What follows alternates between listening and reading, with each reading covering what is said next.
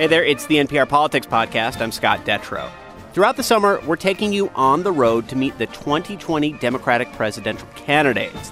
These special episodes are a collaboration with New Hampshire Public Radio and Iowa Public Radio. This weekend, we were in Cedar Rapids, Iowa, where there was a lot going on. Donald Trump has got to go! Hey, hey! Donald Trump has got to go! Hey, hey! On the street in front of a big convention center, there were clusters of Elizabeth Warren supporters, Amy Klobuchar fans, Kamala Harris campaign volunteers in bright yellow shirts. They were all cheering and chanting for their candidates.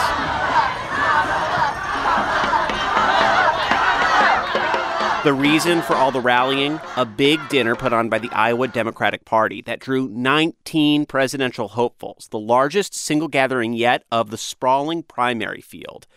In the middle of all that, I found Iowa Public Radio's Clay Masters. Hey, Clay Masters. Hey, Scott Detrow. Welcome back to Iowa. It's great to be here, and I don't even know how to begin describing what we're looking at right now, where we're standing. Yeah, so we are in Cedar Rapids, Iowa, which is the second largest city in the state of Iowa. We're on the eastern side of the state in the Doubletree Hotel in downtown Cedar Rapids. This is a common place for presidential candidates to use as a place for cattle calls, where numerous presidential candidates get up, they give their stump speech, and they try to connect with those ever-important activists from the Democratic Party here in Iowa. We were both there to interview California Senator Kamala Harris, who had just rallied all those yellow-shirted volunteers in a packed room down the hall from the main dinner. And I have to tell you, I love campaigning. I really do, and even I love being a presidential candidate. I'm not sure what that says about my personality. But I love people, and I love the interactions. Harris has been campaigning for a long time, first for San Francisco District Attorney, then California Attorney General, and in 2016 for the U.S. Senate. She quickly built a national profile in Washington, mostly by grilling witnesses like Attorney General Jeff Sessions and Supreme Court nominee Brett Kavanaugh in high-profile Senate hearings. In January, Harris made a big splash, kicking off her presidential campaign in front of 20,000 people in downtown Oakland. In Cedar Rapids, a lot of people were talking and thinking about a new Iowa poll that showed where Harris has settled in this crowded field. I asked Clay about that poll. It still shows Joe Biden sitting at the top, but what is really interesting is kind of the race for second place right now seems to be between South Bend Mayor Pete Buttigieg, Elizabeth Warren, the senator from Massachusetts, as well as Bernie Sanders, the independent senator from Vermont. And Senator Harris is the next one kind of down there. And so she's really needing to make her mark in Iowa right now. Harris tried to do just that when she took her turn on the main stage. He promised health care, and then he tried to rip health care away from millions of people. What's that called? Health care fraud. He said he was for working people. Then he passed a tax bill benefiting the top 1% and the biggest corporations in this country. That's tax fraud. He believes the president of Russia and a North Korean dictator over the word of the American intelligence community. Securities fraud. And then he claims to be the best president we've seen in a generation. Well, I say let's call Barack Obama, because that's identity fraud. After that, Senator Harris sat down with Clay and me to talk more. So welcome to the NPR Politics Podcast. It is great to be with you. And I want to start with probably the most politically fraught question that I'm going to ask you today. You recently said at a speech that you consider yourself a Sangelino now. You're from the Bay. You live in L.A. now. So that being said, is it Giants or Dodgers at this point? Giants. And you got to be loyal to your teams. My heart is big enough to have a definite, pride in the Dodgers if they're playing a non-California team, but it's the Giants. But my husband is a Dodgers fan, so I guess in the household there's some equity. Luckily, one of them has been terrible, while the other's been good at this point. So. Yes, and we have that conversation many times. Well, last night, the latest Iowa poll came out, and the four candidates that are ahead of you each sum up their campaigns pretty simply. Joe Biden is on a rescue mission for the United States. Elizabeth Warren wants to unrig the economy. How do you define your campaign? For the people. There's so much of our campaign that for me is about, honestly, I think of it often through the lens of my mother, and a parent who, after feeding the kids and putting them to bed, is sitting at the kitchen table, until midnight, figuring out how to make everything run, make everything work. And that's why I think about issues like what we need to do to lift people up who are making less than $100,000 a year. It's why I think about issues like rent and the fact that, there's so many people in our country, 99% of the counties in our country, a minimum wage worker cannot afford a one-bedroom apartment. That's why I think about issues like teacher pay, because so many of these parents have their kids in public schools, and we are not paying our public school teachers enough to get through the end of their month, much less pay them their value. It's why I think about equal pay. And, that being a subject we've been discussing since the mid-1960s and still have made no progress on. And that's why I have an initiative that's about shifting the burden from women to prove that they're not being paid equal to men and put the burden on corporations. And if they don't do the right thing, fining those corporations a percentage of their profits. So that's how I think about it. A lot of voters, when you talk to them in so many states, if they know anything about you or the first thing they know about you, it's those moments in these hearings where you've grilled General Kelly, Attorney General Sessions, later Justice Brett Kavanaugh. That's such a particular skill. How would that translate to the Oval Office? How would you bring that approach to the presidency? My state of mind during those hearings is about the fact that the American public and the American people deserve the truth. And they deserve transparency, and they deserve to have a voice in those, those gilded rooms. So that's my perspective about policy. It's my perspective about the nobility of public office, which is that you are there not for yourself. You're there to serve the interest of the people. And what do they need? And what do they want to have happen in those rooms? And what I believe they want is that they are seen, they are heard, and their priorities and their concerns are reflected. It's not about you. When I'm in those rooms, it's not about giving some, lovely speech and grand gestures. It's about, hey, let's get down to brass tacks. What's going on here? Where are my taxpayer dollars going? And what's going on with my government? And is my government solving problems? That's how I think about it. And it's the way I've always judged myself, frankly, in my work, which is, are we relevant, right? It's so much bigger than giving a lovely speech. It's about, on a daily basis, are we addressing people's real-life problems and solving them? And frankly, if we're not, we need to move over. Because people have a right to expect that their leaders are actually aware of, interested in, and concerned in the lives of the people we represent. It's more the mindset, the approach, if not, grilling your cabinet across the cabinet table in the same style. Well, but it's about accountability. Yeah, you're right. It is certainly about accountability. And the question being then, accountable to whom? And the point being accountable to the American people, right? You want the Department of Justice to pre-approve new abortion restrictions. There was a recent NPR poll that came out that showed that people want to keep Roe versus Wade in place, but there's also a lot of support on some level of restrictions on abortion. What restrictions do you think, if any, are appropriate? I am in favor of, and without any hesitation or ambiguity, placing that decision in the hands of that woman. And she will make that decision in consultation with her physician, with her family members, with her priest or her rabbi or her pastor. I do not believe that government should be in the business of telling women what they should do with their bodies. And certainly, I believe that these politicians should not be in the business of telling women what they should do with their bodies. Women are capable of making decisions about their own bodies by themselves. What do you make of Joe Biden's reversal on the Hyde Amendment?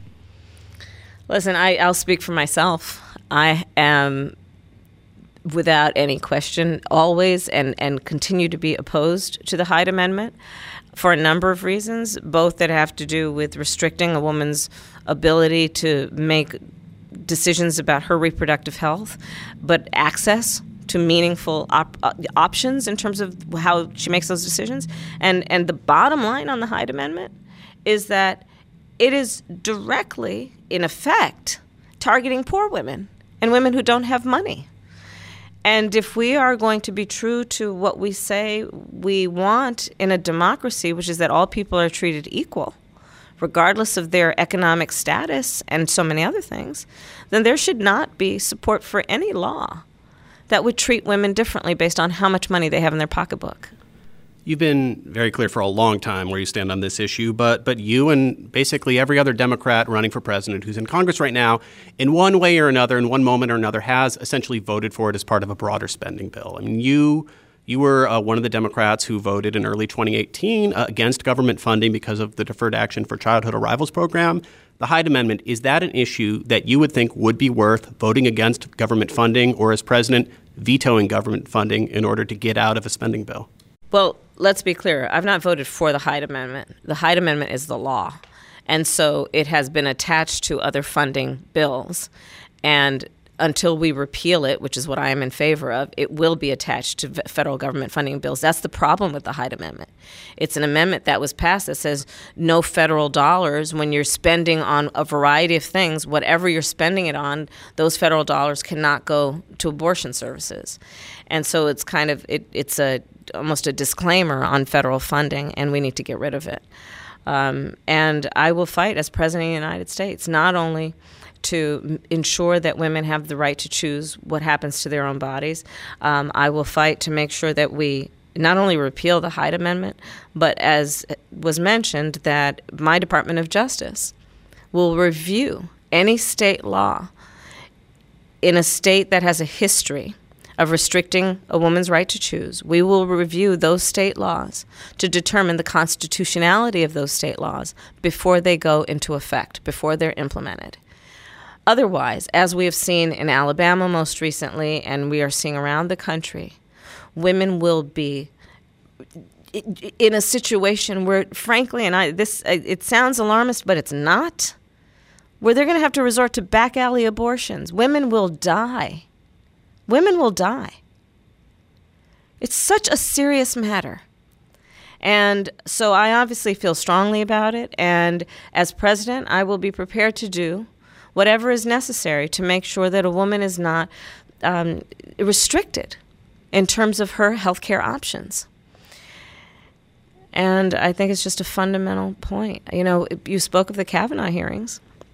You'll remember I asked that the then nominee, are there any laws that you're aware of that restrict or tell a man what to do with his body? You remember what his answer was? I don't think so, no. It's fundamental. I mean, given the makeup of the judiciary at this point and the fact that the Senate is clearly prioritizing confirming as many justices as they can, or judges rather, as they can, are you concerned that whether it's you or any other Democrat who goes into office, it would be hard to walk all of that back going forward? Listen, to your point, and again, I've been in the Senate now for 2 years, and I've seen it firsthand. I'm a member of the Senate Judiciary Committee, and the judges that are being nominated and confirmed by the Republican-controlled Senate, a lot of them, it's a scary situation. And it highlights for me, and I think all of us, the significance of not only taking back the White House in 2020, but taking back the Senate. Because elections have consequences. During your remarks that you just gave here in Iowa, you mentioned that one of the first groups that you talked to was a group of teachers. One of your first policies that you rolled out was to raise teacher pay. I think $12,200 is what you would say that the policy would do for teachers here in Iowa. Correct. Setting aside how you pay for something like that, yeah.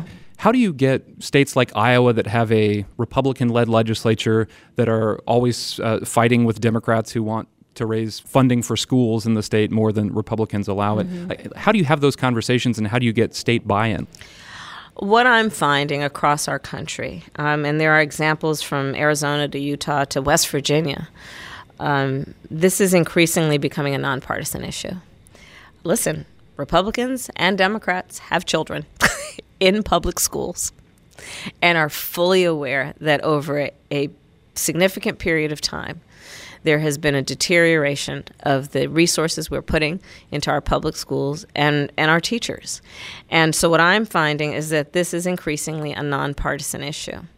And so we've seen it. Remember the West Virginia teachers that went on strike. We've seen it with Republican governors who are increasing teacher pay because their constituents are telling them this is unacceptable. It is unacceptable that across the board in America, teachers on average make 11% less than similarly educated professionals. It is is unacceptable that 94% of the teachers in our public school come out of our own pocket to help pay for school supplies. It is unacceptable, as I have seen traveling the country, that I've met many teachers who are working 2 and 3 jobs. Those teachers who have a passion to teach, and instead of being compelled to do the second job at night, would prefer to spend that time, creating great lessons for the kids the next day, or putting those beautiful posters up on the wall, and engaging in continuing education. So I have to believe that this is going to continue to grow as a movement that is about all of us understanding that regardless of our party affiliation, our kids deserve better. And to put a fine point on this, I strongly believe that you should judge a society based on how it treats its children.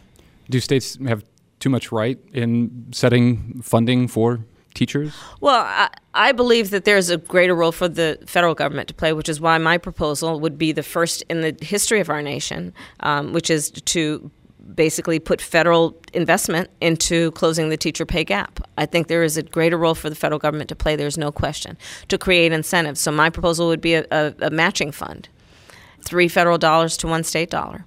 And it is because, listen, I think the education system in our country, and in particular public education in our country, the quality of it, I believe, is a measure of the strength of our nation as a whole.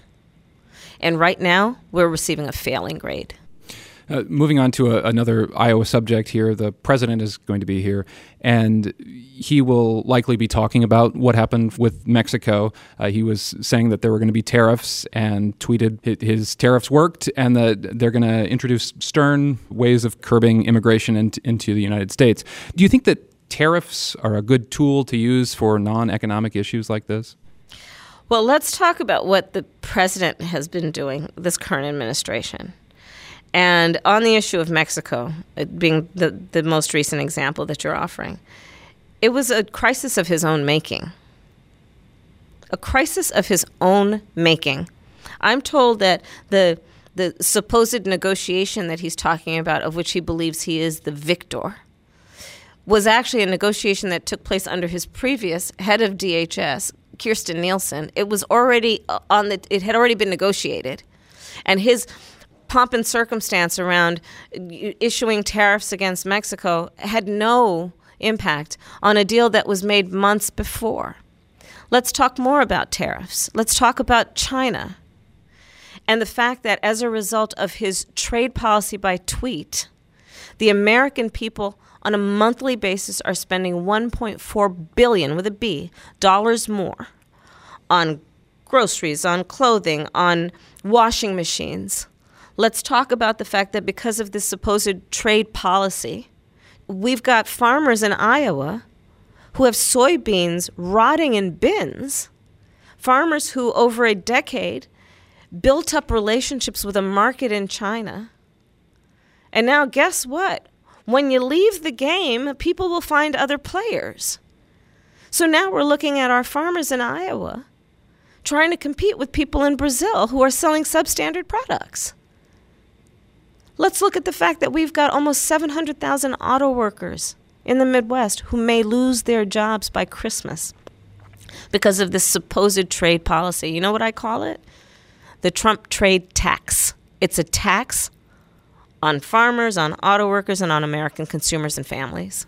Well, given all that, why do you think that the top-line numbers, at least, have continued to move in the right direction on the economy to the point where the unemployment levels and a lot of the other indicators, including the stock market, as we know the president likes to tweet about a lot, are in their best position in decades? I mean, given all these decisions that he's making and the impacts that you're talking about. Well, listen, first of all, let's be really clear.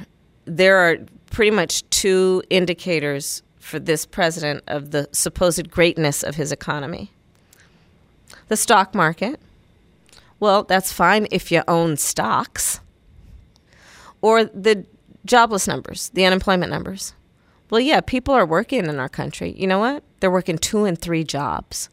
And in our America, people should not have to work more than 1 job to be able to put food on the table and have a roof over their head. And so when we talk about the lives of real people in our country, they're not doing better under this president and his policies. You look at this tax bill that he passed benefiting the top 1% and the biggest corporations in America.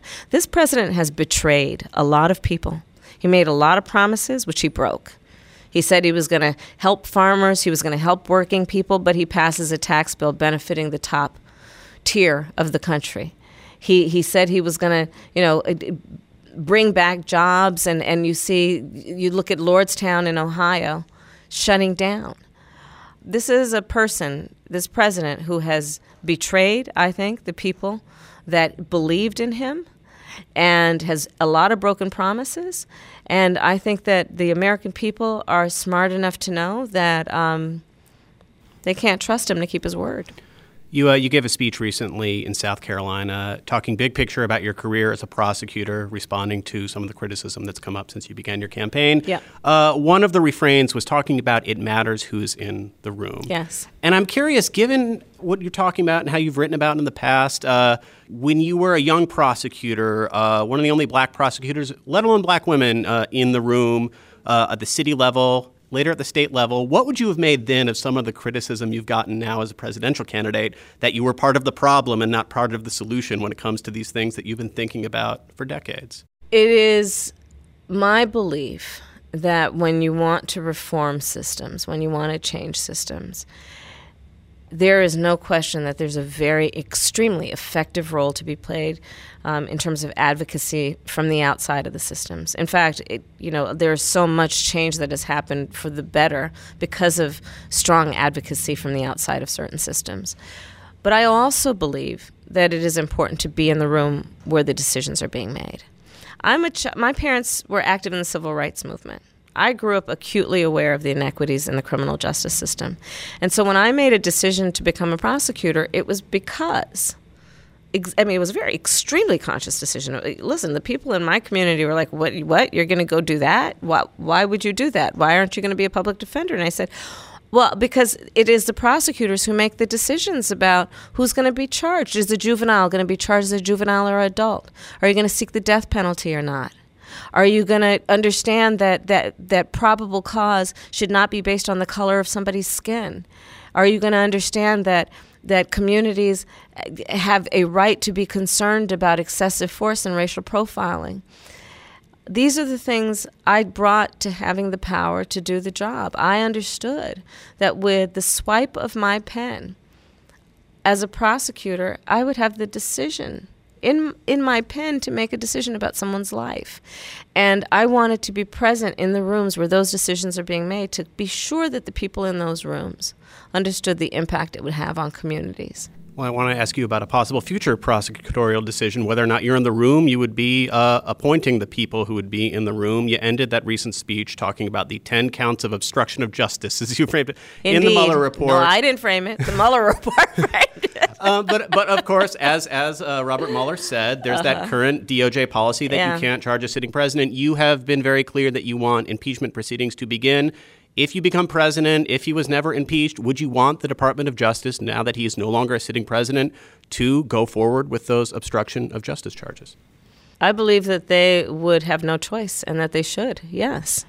There has to be accountability. I mean, look, people might, question why I became a prosecutor. Well, I'll tell you, one of the reasons I believe there should be accountability. Everyone should be held accountable, and the president is not above the law. Even if it meant a former president going on trial, serving jail time? Well, the facts and the evidence will take the process where it leads. But I have read the Mueller report. I do believe that we should believe Bob Mueller when he tells us, essentially, that the only reason an indictment was not returned is because of a memo in the Department of Justice that suggests you cannot indict a sitting president.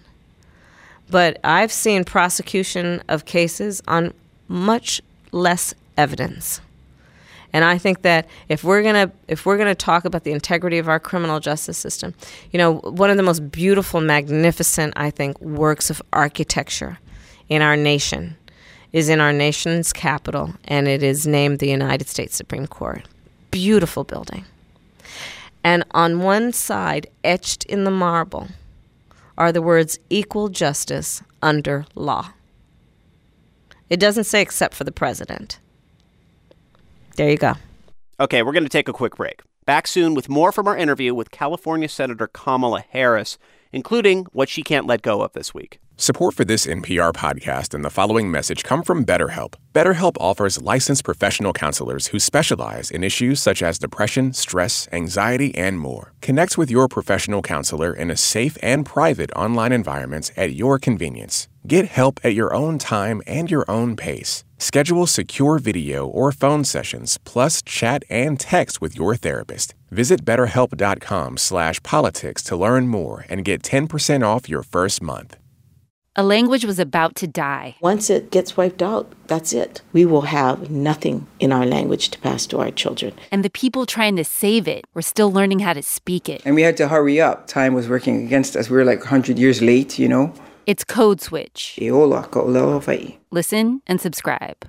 And we're back. Over the next few months, the NPR Politics Podcast, New Hampshire Public Radio, and Iowa Public Radio are going to be interviewing a lot of the presidential candidates and bringing those conversations to you. This is the 4th interview in that series, and you can check out other interviews in your NPR Politics Podcast feeds. Now, here's more from our conversation with California Senator Kamala Harris. Can you give us a moment in your past, your personal life, that you felt like you failed? I failed the bar the first time I took it. It was awful.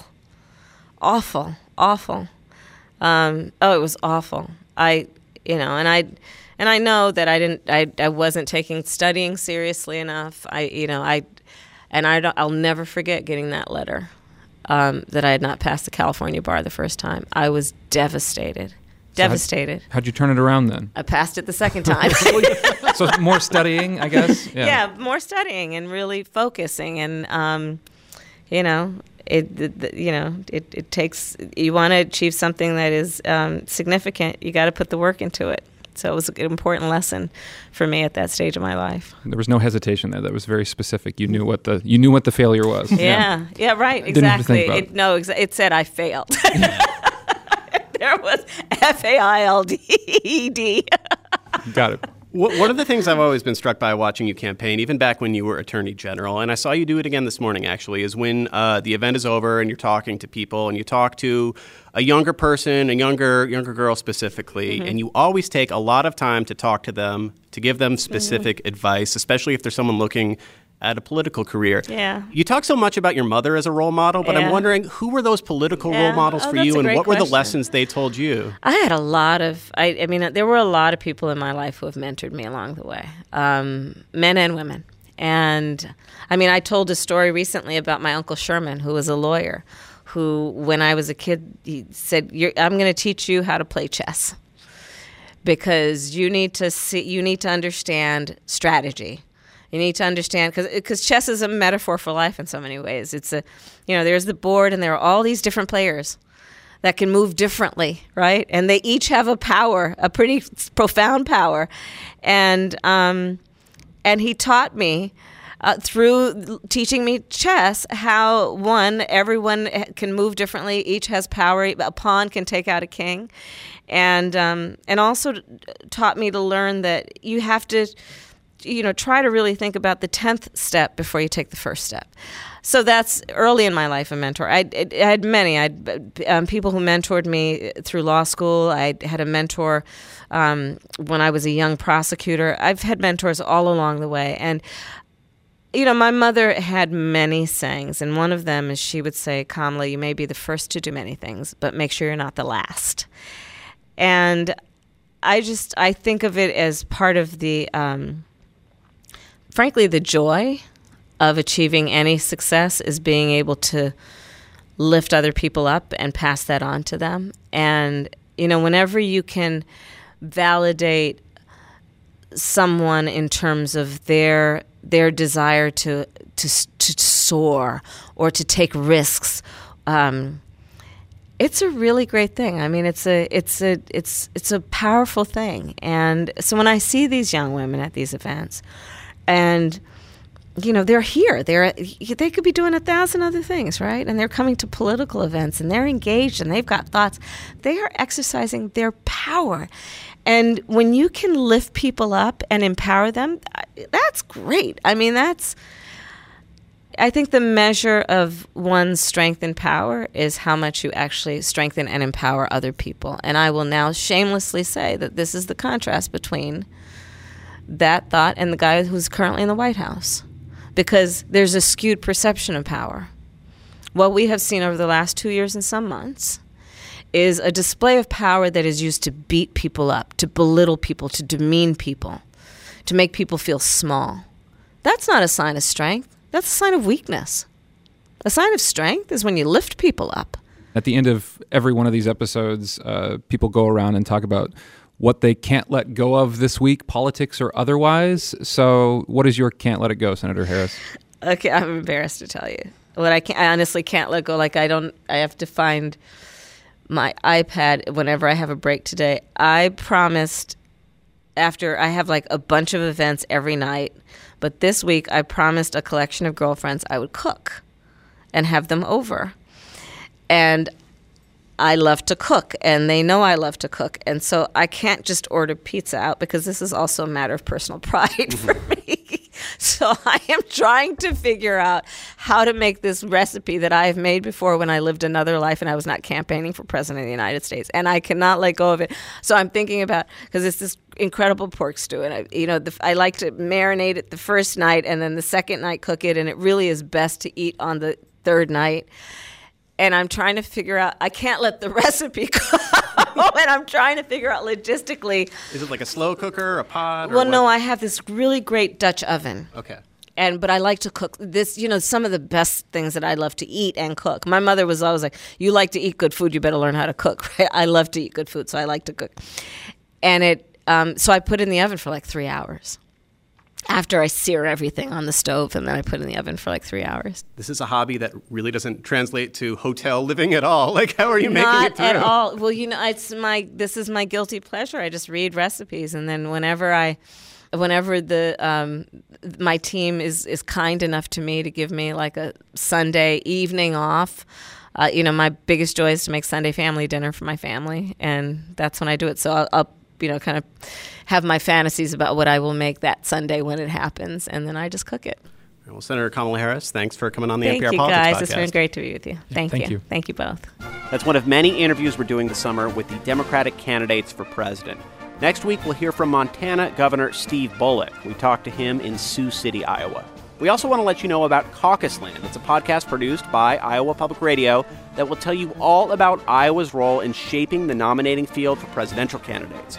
Clay Masters and Kate Payne, who you're hearing in this interview series, will give you an in-depth look at the importance of the Iowa caucuses and how people in Iowa shape the national conversation. You can find it at caucusland.com. We'll be back in your feed soon as there's news to talk about. Thanks to Clay Masters and everyone else at Iowa Public Radio. I'm Scott Detrow. Thank you for listening to the NPR Politics Podcast.